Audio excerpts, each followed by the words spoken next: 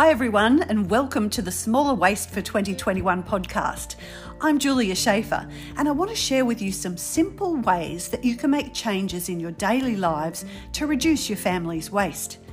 Well, how'd you go with last week's task? Is your kitchen now all gleaming? Are your sinks shining? Are your tubs glistening? And all without the use of toxic chemicals and with less waste. I truly found that the bicarbon vinegar method leaves my kitchen sink much shinier than when I used to use spray and wipe. Well, now on to today's topic of conscious clothing.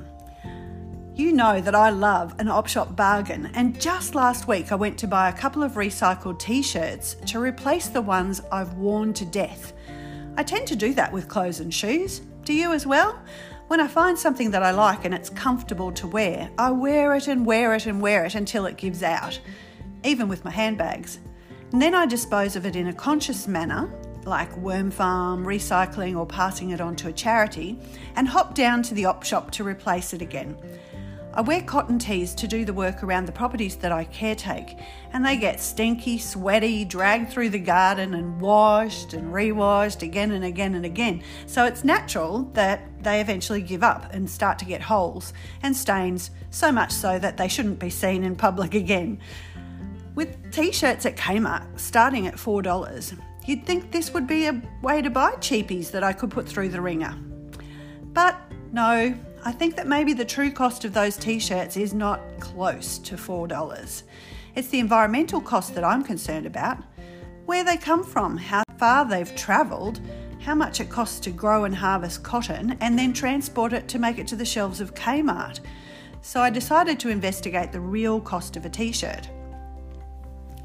According to the World Wildlife Fund, it can take 2,700 litres of water to produce the cotton for a single t-shirt. That's enough for a person to drink 3 litres of water a day for 2.5 years. And that's just for one t-shirt. Think how many t-shirts you own. That water consumption's just insane. According to TED-Ed, cotton requires more pesticides and insecticides than any other crop in the world.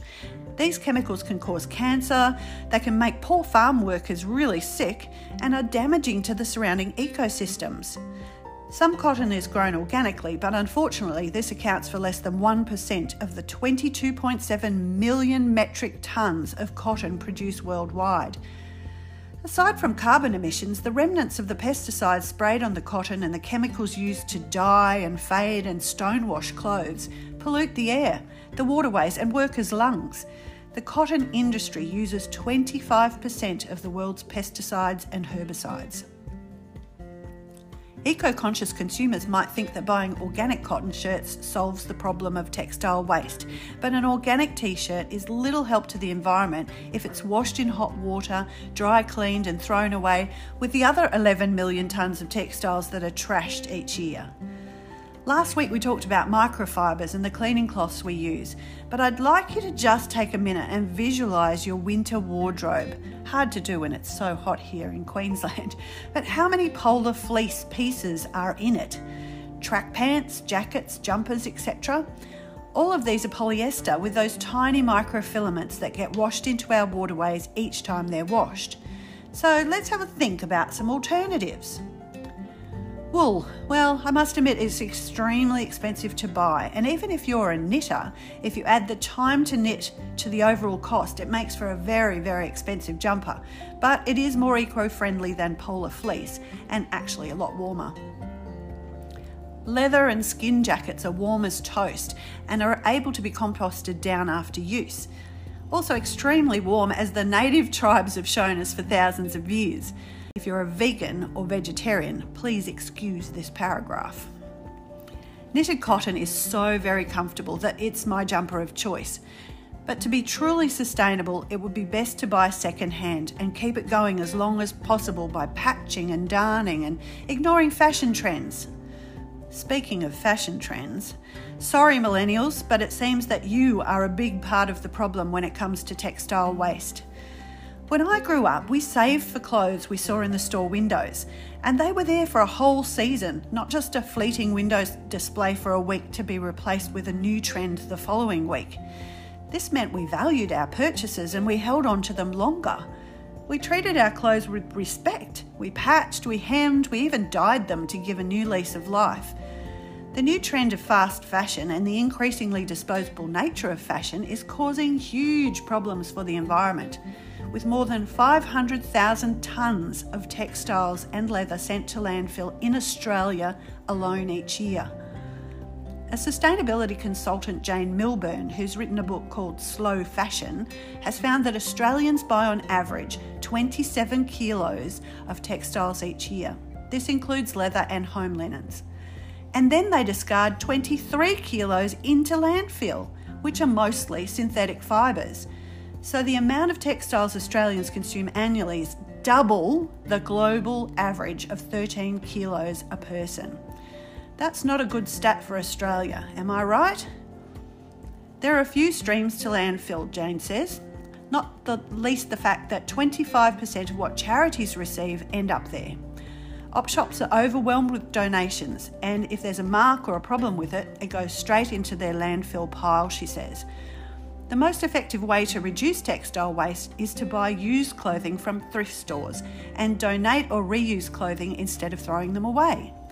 I mean, really, why throw a t-shirt into the bin where it'll waste away in landfill if you could give it a new life instead? A shirt reused saves the environmental cost of a shirt produced. And don't forget that cotton can be composted down or made into a worm blanket, like I did just recently with my Holden stained thrift shop t-shirt. I removed the cute little patch too, which I'll repurpose on a pair of jeans or another thrift shop t-shirt. Lastly, I want you to consider this. Are you wearing a plastic bag? Clothing and textile items made from polyester are technically plastics. So what's the environmental impact of polyester? Well, for one, polyester is cheaper to produce than sustainable fabrics, so it enables the overproduction of cheap garments, which are then discarded after a couple of wears and end up in landfill, where they take forever to break down, releasing toxic chemicals into the environment.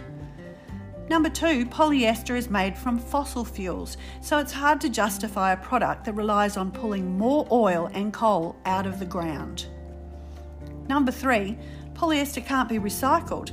In fact, if you have a blend of cotton and only 5% polyester or more, that garment becomes trash because it's no longer able to be recycled. Number four, polyester shreds microfilaments or microfibers, so we won't go into that again because I've already talked to you about that one. And number five, polyester garments hold bacteria that are attracted to the plastics and cause the garment to remain smelly even after washing. Yuck, have you noticed that with your own gym gear? So try to stick to garments that are made from natural, organic fibres, including bamboo, hemp, linen, organic cotton, leather, etc. And I don't want to bang on and on about being a conscious consumer, but consider these three things before you make your next clothing purchase. Do I really need this? Where will it go in the end of its useful life? And can I buy it second-hand? Ultimately, the best thing we can do is to keep our clothing in use for longer and buy less new stuff. Now, for this week's task, I have a couple of options for you. I do this thing where I go through my clothing regularly and take a few items to the op shop. While I'm there, I scour the racks for natural fibre clothing, and if I find something appealing that I know that I can use for many years to come, I buy it. So this week my challenge to you is to 1. Look through your winter clothing wardrobe and see if there's something there that you can donate in favour of buying from the op shop a more sustainable item. Perhaps those track pants, that polar fleece jacket or that microfiber scarf. Take it off to your local thrift store and then see if you can find one cotton, wool or linen replacement. Let me know how you go. In fact, why don't you pop a picture of it on the Lighter Footprints page on Facebook for me? Hey, thanks for listening again, and if you'd like to hear more about how you can live a more sustainable life, check out Lighter Footprints on all the socials and my blog www.lighterfootprints.com.au.